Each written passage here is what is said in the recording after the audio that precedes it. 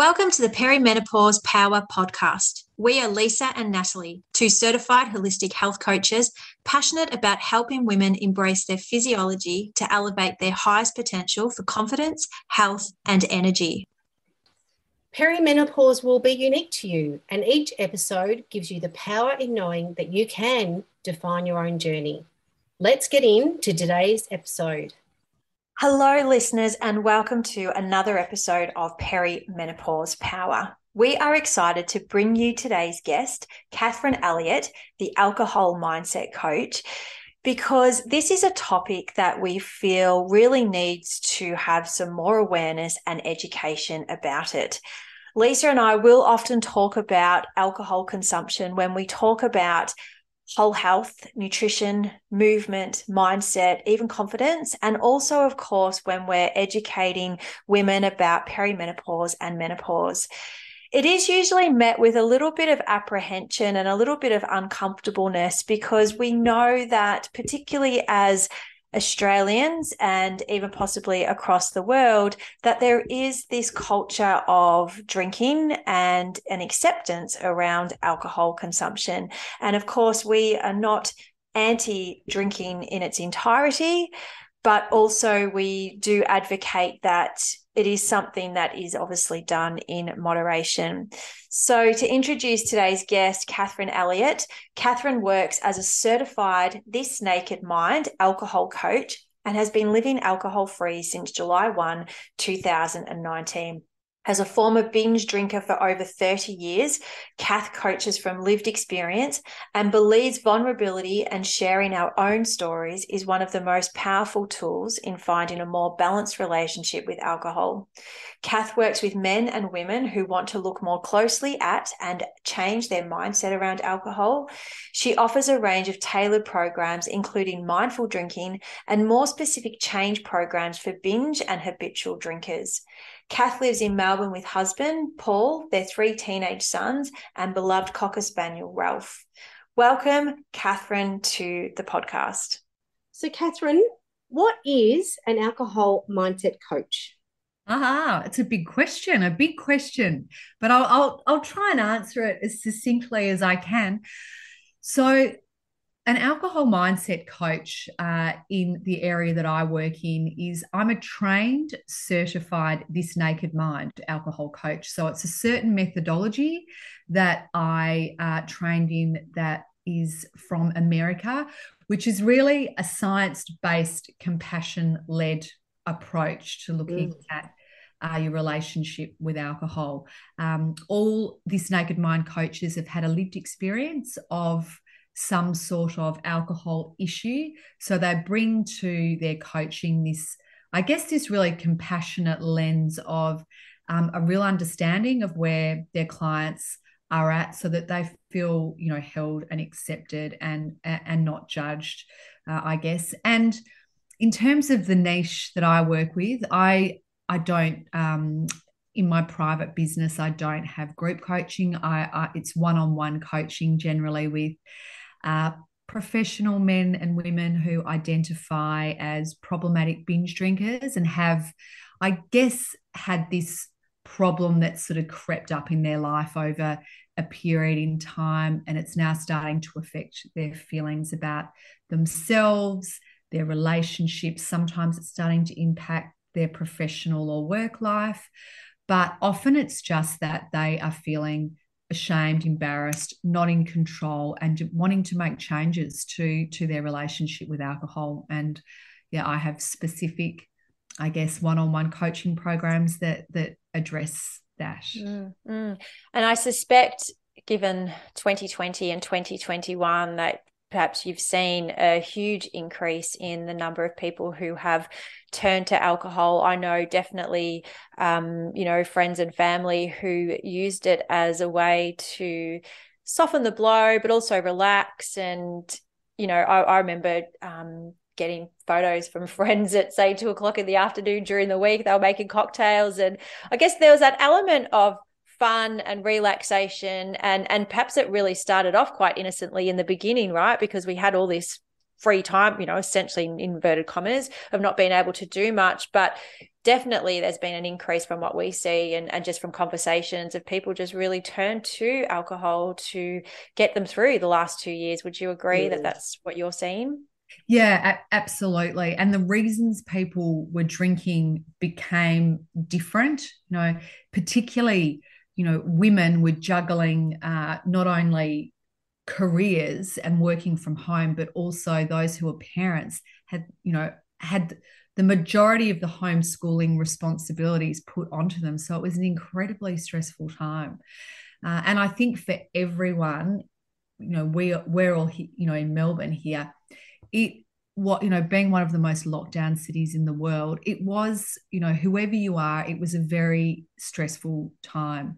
And I think what's happened in society is we're taught that the way you cope with stressful situations is to have a drink. And if you're in a constant state of stress, you start having a drink earlier, you start having a drink more often. You're working from home, so you've got permission to have a glass of wine at 2:00 in the afternoon whilst you're at your desk. There's no one watching.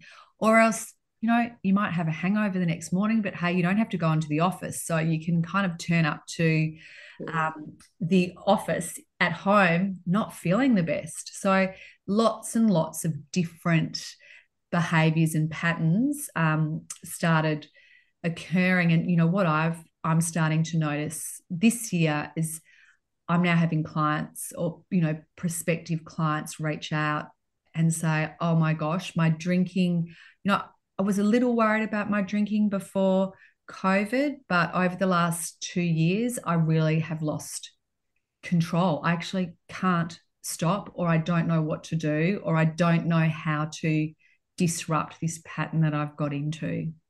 How incredibly sad. Mm. So how did you get to this chosen career path? Just from what you're saying, there's a story there. We'd love you to share the story with. Yeah, of course. I'd love to share the story. So I guess the last 3.5 years, I've had a really, I guess a transformational sort of experience in my life that started off with me looking at my own binge drinking history. I started drinking when I was 14 years old as a teenager, and like most sort of Aussie teenagers, did lots of excessive drinking on weekends, and into my sort of 20s, I was still drinking a lot. And as a female, I was given, I guess a lot of positive affirmation by the male friends that I had, that I was a good drinker and that I was I was a big drinker and a good drinker. And so I had this positive affirmation. And so it became really part of my identity. And I continued to binge drink all the way through 20s, 30s, 40s. I mean, I had children in that time, and I didn't drink really during my pregnancies. And I also found it easy to stop for extended periods of time. So I'd often have, a month off, 2 months off. So I never really thought that I had necessarily a problem with drinking. But in the back of my mind, I was really worried about some of the impacts of my drinking. Like I'd black out, I wouldn't remember certain parts of the night. I would say things that I would later regret. And so this all just built up over time. The other issue for me was that when I was looking out to other people in my social groups, there are a lot of people who were drinking excessively like me. So I sort of thought, oh, okay, is this normal? Is this kind of just what people do? So I guess there were a couple of incidents that happened where I just were really game changing for me. One was at my brother's wedding, where I had been going through a few stresses in my life, in my marriage, and financially.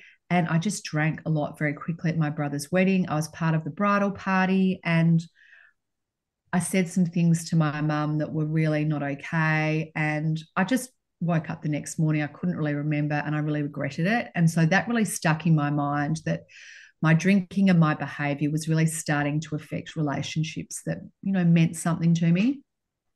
And then a few years later, my sons saw me in a very, a very precarious position when I was extremely drunk. I fell and hit my head, and that was it for me. I woke up the next morning in a lot of shame and embarrassment. And I remember we were on a family holiday. I remember taking myself to the beach early in the morning, and I looked out to the horizon and I made a promise to myself that I was going to take an extended break from drinking. I had to reset my habits. I had to really look at what was going on. And I didn't completely stop drinking right then, but I never had a binge again. And I guess that was in the April. And on July the 1st of that year, I decided to take an extended break from drinking. That was in 2019. And here we are today, and I haven't had a drink since. So that's nearly 3.5 years. But of course, with everything, I was then thrown a curveball 6 weeks later. I was diagnosed with breast cancer. And so that was then another huge trauma in the early days of, and again, I don't really like using the word sobriety, because I didn't feel like I had to get sober, but in the first 6 weeks early on, as I was choosing to embrace an alcohol-free life. And this provided another layer of, oh my gosh, breast cancer diagnosis at the age of 46. What does this mean? I didn't have a family history of breast cancer. I wasn't postmenopausal. I was fit, healthy-ish, active, but the one question that came to my mind was, well, the one lifestyle factor that hasn't been, I don't think, very healthy, has been my drinking. And that's when I started to ask questions between the links between alcohol and breast cancer, because I didn't know. I didn't know the direct links. I hadn't really seen any public health campaigns about it. I hadn't had any health professionals ever really talk to me about my drinking or the links to breast cancer. So I started to do my own research, and that's when I started to uncover some really interesting facts, as well as I started to have conversations with other women, just anecdotally. Did they know that alcohol consumption does cause breast cancer? And pretty much no one did. And I have found that myself, actually. I'm 52, and I had a breast cancer scare when I was 40. And, I always looked after myself, but even after that really catapulted me into doing the same thing, just researching more about it and, what other lifestyle changes I could be making as well. But the connection between alcohol and breast cancer has just blown me away. And I've had a great look at, you've got a great website, and you've got some fantastic statistics there. And I was just wondering if maybe you could touch on some of those statistics in relation to educating or just making our listeners more aware of what that looks like. Yeah, sure. And look, I will preface it by saying that, the statistics that I'll mention today are from my own research. So I haven't done, I'm not a medical expert or anything like that, but there's a fantastic website that's based out of America called drinklessforyourbreasts.org. So we might pop those in the show notes, so people can go and have a look at it, because that's where I went for a lot of my information. And there are all the statistics that they provide there are linked back to peer-reviewed studies, which is really important, I guess. And the campaign in America is actually targeted at younger women, because what some of the research is starting to show is that drinking in the age, I guess, so when you get your first period to, if you have your first child, so first pregnancy, obviously, if you don't have a pregnancy, it might be slightly different, that the drinking that you do in that period of life can have quite an impact on later breast cancer risk, which is interesting. And I know that drinking kind of period in my life would have been very excessive and quite heavy in terms of binge drinking. So it is interesting that they are starting to do some focus on that area, and they're also targeting younger women with this breast cancer and alcohol message. But I guess, simply, I mean, every drink you have increases your breast cancer risk, full stop. And every drink you choose not to have decreases the risk. And it's not excessive drinking. So, I guess as little as one or just over one standard drink a day can increase your overall breast cancer risk by, between 15 and just over 20%. So that's significant. 1 in 10 cases, and this is at a minimum, I guess, of breast cancer is directly linked to alcohol consumption in Australia. So that's over 1,000 cases a year, and probably a lot more. And only 1 in 5 women, is aware of the link between alcohol consumption and breast cancer. And that comes from some recent research done, I think, out of Monash Health and Turning Point. So, I think those figures are really interesting. I mean, breast cancer obviously is, in women, one of the most highly kind of diagnosed cancers. 20,000 women in Australia per year are diagnosed with breast cancer. 1 in 7 women will experience breast cancer in their lifetime. So it seems unusual that we haven't had a very targeted public health campaign around this issue, given drinking is a lifestyle factor that we do have control over. Yeah, very true. Amazing. And I was just going to say, my mind goes to, that research around HRT and, the heightened awareness around how HRT, it was reported back then it was causing breast cancer, and the fear, and still the fear today, even when there's been, so much more research done and awareness. And, I remember speaking to someone recently and we were talking about HRT and she said, oh, I don't think I'd go on that because of, the breast cancer. I don't want to get breast cancer. But again, it's what we are fed and shown in the media, and I guess where the attention goes, isn't it? That's where we sort of think, well, yeah, I don't want to do that because I don't want to get breast cancer. But we don't ever come back to those very simple lifestyle factors in not just alcohol, but even we talk about food as well, and lack of movement, stress, all those very simple lifestyle things that we have control over and can change actually have such a greater impact on our health, our long-term health, and whether we do get, cancer or other chronic diseases down the track. Yes, such great points there. And I mean, I think, and I don't know what the exact statistics are, but I think, that the conversation around, HRT and cancer and alcohol and cancer is you're much more likely to get breast cancer if you're drinking alcohol than, if you are having some sort of, HRT. But in a lot of people's mind, they don't look at their use of alcohol, and they're really, really worried about going on HRT. So you're right. The media has got, a very, I guess, a role to play here. And there is evidence that women are really confused about the information that comes out because they see a lot of pink washing of certain, I guess, people and brands around fundraising for breast cancer, and they might say, I was reading recently,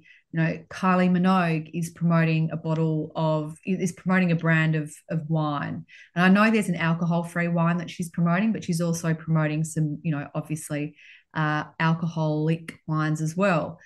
And Kylie is, a very well-known figure who's had breast cancer, so people will just make assumptions. I think, oh, well, if Kylie's doing it, it mustn't be that bad. And really, there is a responsibility here for people to actually be given the information that, yes, okay, this is being promoted, but just so you know, alcohol causes breast cancer. You need to know that. And it's not put out there, in those specific terms.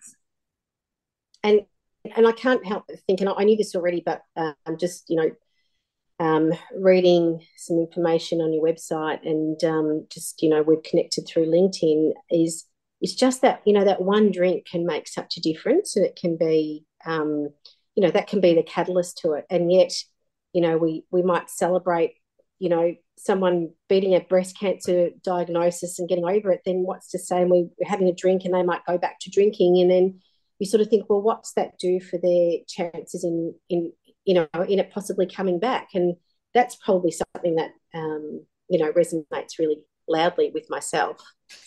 Yeah, definitely. And I think, it's about empowering yourself with informed choices. And I guess for me, that's what I saw it as. It was not trying to guilt myself about previous behavior or even to make other people feel guilty about their drinking, but it's about recognizing that we've probably, if alcohol was now, if there was a submission to have alcohol approved by the TGA now, there's no way it would get through. It's a Class A carcinogen, it's ethanol, it's poison, it's really not great for us.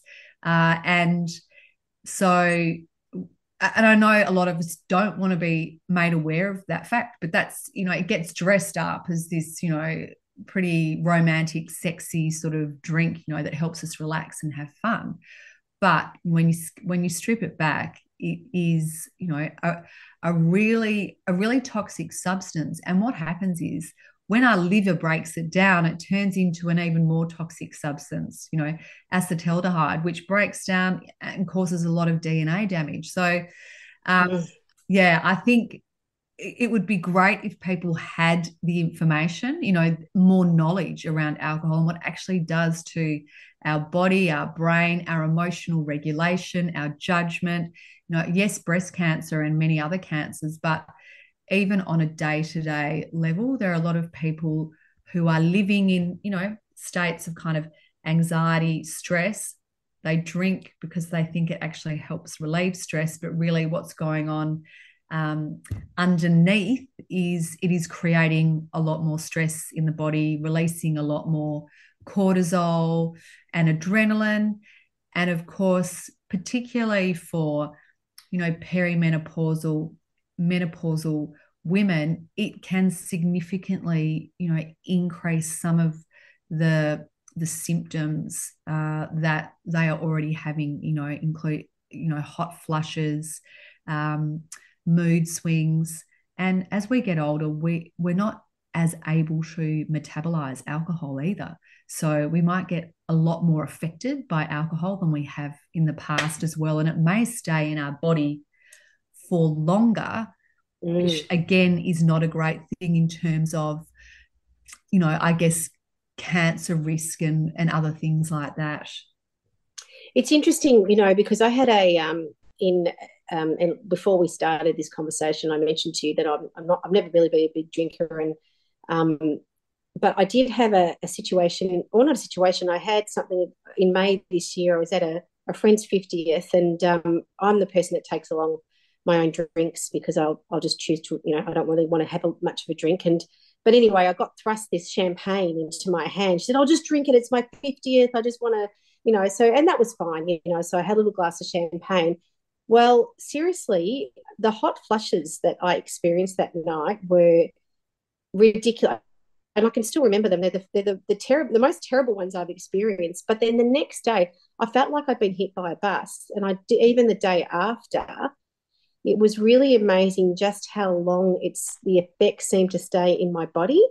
And it really, I sent them all a message saying, I'm never drinking champagne again because I just feel like I've been hit by a bus. So, not to say that I won't have a drink still, but it's just really interesting to acknowledge and understand what it's doing to your body. And that was just, half a glass for me. So, so as we age, obviously you've hinted on it, it's, we need to be aware of our alcohol consumption at any age, but it becomes even more important to assess or look at or re-look at as we age and get older.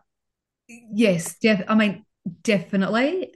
And its impact on our quality of sleep is huge as well. So sleep as a pillar, and look, for me, I think it's probably the most important, pillar in a healthy lifestyle is getting good quality sleep. And I've noticed, because I was put into menopause by having therapy.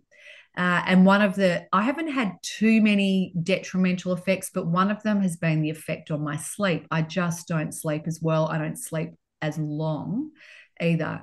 I wake up a bit during the night, but I hate to think how bad my sleep would be if I was drinking, because drinking basically interrupts our REM sleep cycles. So we don't get nearly as many, and it's vital for us to have those sleep cycles to really get that restorative, nourishing healing. Now imagine the cumulative effect. If you're drinking most days, the cumulative effect of not having that sleep day in, day out, night in, night out, on your longevity and your health over time. And so that's the other thing, I really like to see this choice of reducing alcohol or choosing not to drink is also a really fantastic choice for, as you get older, for better quality living longer, living, I guess for me, I feel a lot more engaged, a lot more clear-headed, a lot more at ease in my own skin, a lot more connected to myself. I'm better at creating boundaries because I'm not foggy, I'm not hungover, and it's a much more intentional way of living. That's what I've noticed for myself.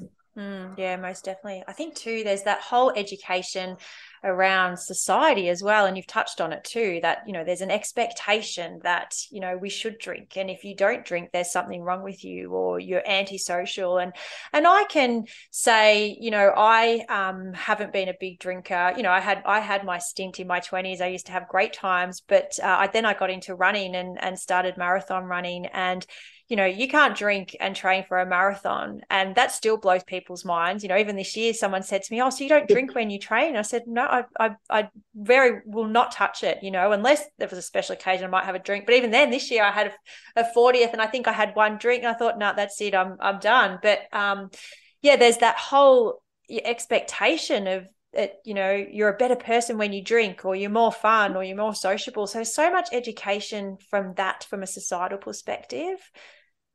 Yeah, absolutely. And it also comes into, corporate culture in Australia as well. There's a lot of expectation about being part of this drinking culture, socializing, and, you do business over lots of drinking. And so I think there really is a responsibility, for employers to start to change the way they approach, office end of year parties. The level of alcohol that sometimes is served at those is just ridiculous. It shouldn't be. The focus shouldn't be on getting drunk and drinking too much. The focus should be on another activity and enjoying, time with the people that you work with. But too often, excessive drinking will then cause, terrible things to happen at these events and parties. And so, I'm hoping that we will start to see shifts, and we definitely are with that. The category of growth in terms of this alcohol-free drinks category, like it's really skyrocketing, and I think it's great. There's some fantastic options out there. I'm currently fixated on one by Strangeloves called, it's a jalapeno and lime with soda water. It is the best. It's so good. Good. I love jalapeno. It's really nice. That sounds really good. Yeah. So, and look, we've connected on one of our earlier podcasts with Nicole Avery, who's run a meal planning and a business podcast for many, many years. And she's actually created her own drink called Adapt Drinks, and they're fantastic. And the podcast is really enlightening as to why she came about it. And she talks about that wino clock that she wanted to help other women with in relation to what she's put into the drinks, also to invoke a nice stress less response or relaxing response as well. And it's a great product. So and she's just one of many. And now we see a lot of these fantastic non-alcoholic bars opening up as well. And it blows you away when you go in there and think, wow, look at all these choices. And for me, I think what I've determined is I love the bubbles, so the soda water, and I love the botanicals. So you give me that, and I'm happy as Larry. So yeah, it's interesting. Yeah, and there's some great, botanical non-alcoholic options. Yes. Now, there's a company called Monday that makes some really, Yep. really delicious tasting ones. Um, and, Liars is another one that makes some really good botanicals. And so I think we're going to see this category really explode, because you don't have to be a non-drinker to explore this category as well. There are some people now who are deciding to maybe have one or two alcoholic drinks, but then they'll go and choose some alcohol-free options because they're driving or they don't want to drink too much. And so I think it's great to have these options, so that there's kind of this, I feel like there's this focus at the moment on drinking less or being sober curious is really becoming a bit of a trend, and people are thinking, you know what, there's something in this for me. And I often say to clients, they get to a point where they've started changing their relationship with alcohol, and it's really starting to feel pretty amazing. And a lot of what they'll notice is they'll say to me, it actually feels like a superpower to be like this. I did not realize that I would feel this good. And until you take it out, you don't realize. And that's the thing. And I'm like, yeah, this is so true. And it gets better and better and better as you feel more healthy yourself and feel more clear-headed. It just means you expand the possibility of what you can achieve as well in your life. And it's like that whole thing too. You don't know what you don't know, but then once you do know, it's hard to unknow, right? I know there's a lot of no's there, but it's like us with health and well-being and eating well and moving your body and learning, learning from you, Catherine, around alcohol and breast cancer. It's hard to unknow what you know. And when you make an intention for yourself to live your best life and want to live a long, healthy life and show up to yourself and those around you as your best self, you know what that takes. So it's there's so much to be gained. Yeah, I love that. I think that's such a beautiful kind of reminder. And I know for me, having had the breast cancer diagnosis and going through the treatment, it was a real wake-up call to me that things in life can change so quickly, and that living is an actual privilege. You don't just get it. It's not just there for you. Sometimes it can be taken away from you. And there are plenty of people, I just turned 50 this year, but there are plenty of people who do not get to live to their 50th birthday. And so rather than taking it for granted, step into life, engage, be present. We have all got an opportunity to passionately lead a purpose-driven life. And I guess for me, that's what became really highlighted. And that when you're excessively drinking or drinking regularly, it takes you away from being present in life, because you're always thinking about drinking or recovering from drinking, or it actually takes up a lot of energy that you don't even realize it's taking up until it's moved. Oh, that's so powerful. I love that. And I've got one more question to actually ask you, and it's a lovely segue into it. So our podcast is all about power and finding and nurturing and using our personal power as we transition through life phases and into perimenopause, and menopause, which saw you go into it early as a result of your diagnosis. So I'm just wondering if you can maybe tell us, what does coming into your power mean to you, given everything you've just told us about and the experiences in life that you've had? Well, it means putting myself first, which might sound really simple, but as a female who juggles many roles, who has 3 teenage sons and a husband and a dog and many other interests, brothers, and I think there was a lot of people pleasing and a lot of not really establishing boundaries around what I wanted.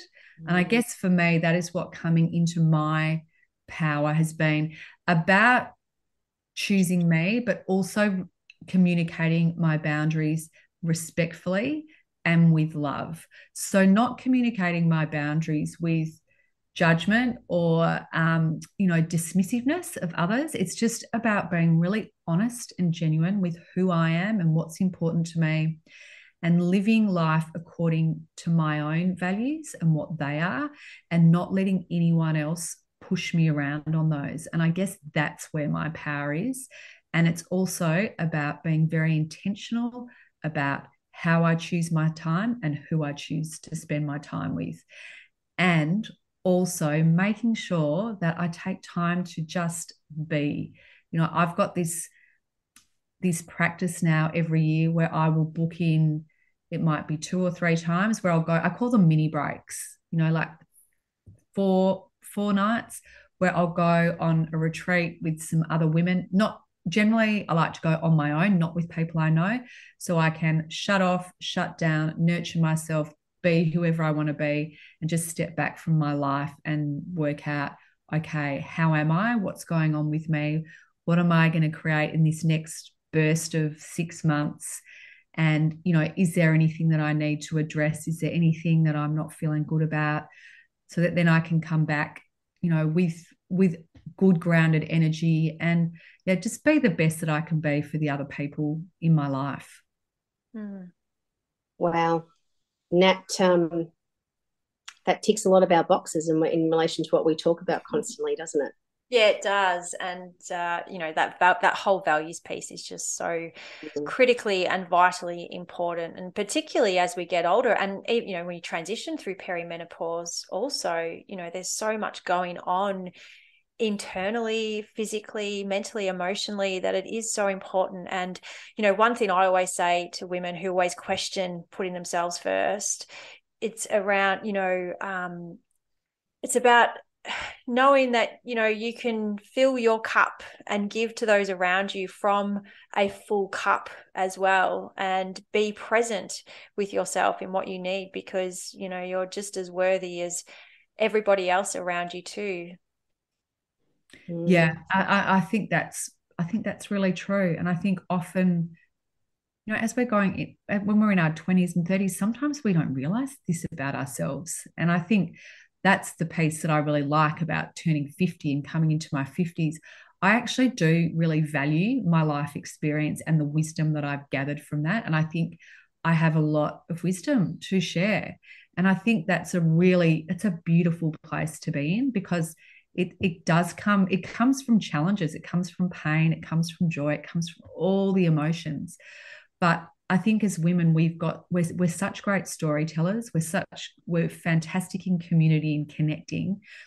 And, now that I am in sort of menopause, I'm really passionate about us having these conversations about how we're traveling through it, because it's not just a 1 month thing and then we're through. It can be a 10-year or more process.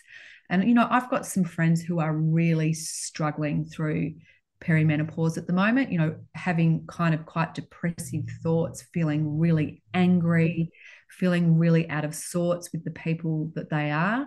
And it's not until they start speaking about it that they realize these are symptoms of perimenopause. And then they're kind of like, oh, thank goodness I know, and I can go and speak to someone and get some support. Yeah, we do talk about that acceptance of understanding, with those symptoms and what you're going through. And sometimes it is just about that I just need to be for the moment and just function through it and let it go. But then also seeking the education that comes with it so that they can keep navigating it in a more positive way. Yes, yeah, absolutely. And of course, our bodies are changing as well as we're going through through perimenopause. I mean, I know for me, going through it earlier, I started to notice changes in my skin, consistent, like more kind of, I don't know, cellulite or whatever you want to call it. And for a while there, I was like, oh, yuck, I don't like this. But now I'm kind of like, you know what? Just lean into it. It's beautiful. It's part of Yes. who you are. You're alive. Um, be really nurturing of this beautiful body that's taken you through 50 years of life. And the other thing I'm really passionate about is, and look, each person to their own. If you want to go and have surgery, Botox, whatever, really, I'm so happy for people if that makes them feel better. But I also think there's nothing wrong with embracing the beautiful wrinkles and aging that we have as we get older, and that is beautiful as well. Yeah, I love that. Beautifully said. Where can our listeners connect with you, Catherine? So my website is thealcoholmindsetcoach.com. And that is also my Instagram handle at the Alcohol Mindset Coach. Beautiful. Fabulous. Thank you so much for your time. It's been an absolute pleasure talking with you. We've both really enjoyed the conversation. Oh, I've loved it, Nat and Lisa. Thank you so much. A really, really, interesting conversation. Thank you for inviting me onto the podcast. Thanks again for sharing your time with us, learning how you can be your best energetic self no matter what life stage you are going through. Be sure to contact us if any of this content resonates with you. And don't forget to subscribe to our podcast so you don't miss out on any of our future episodes. See you next time.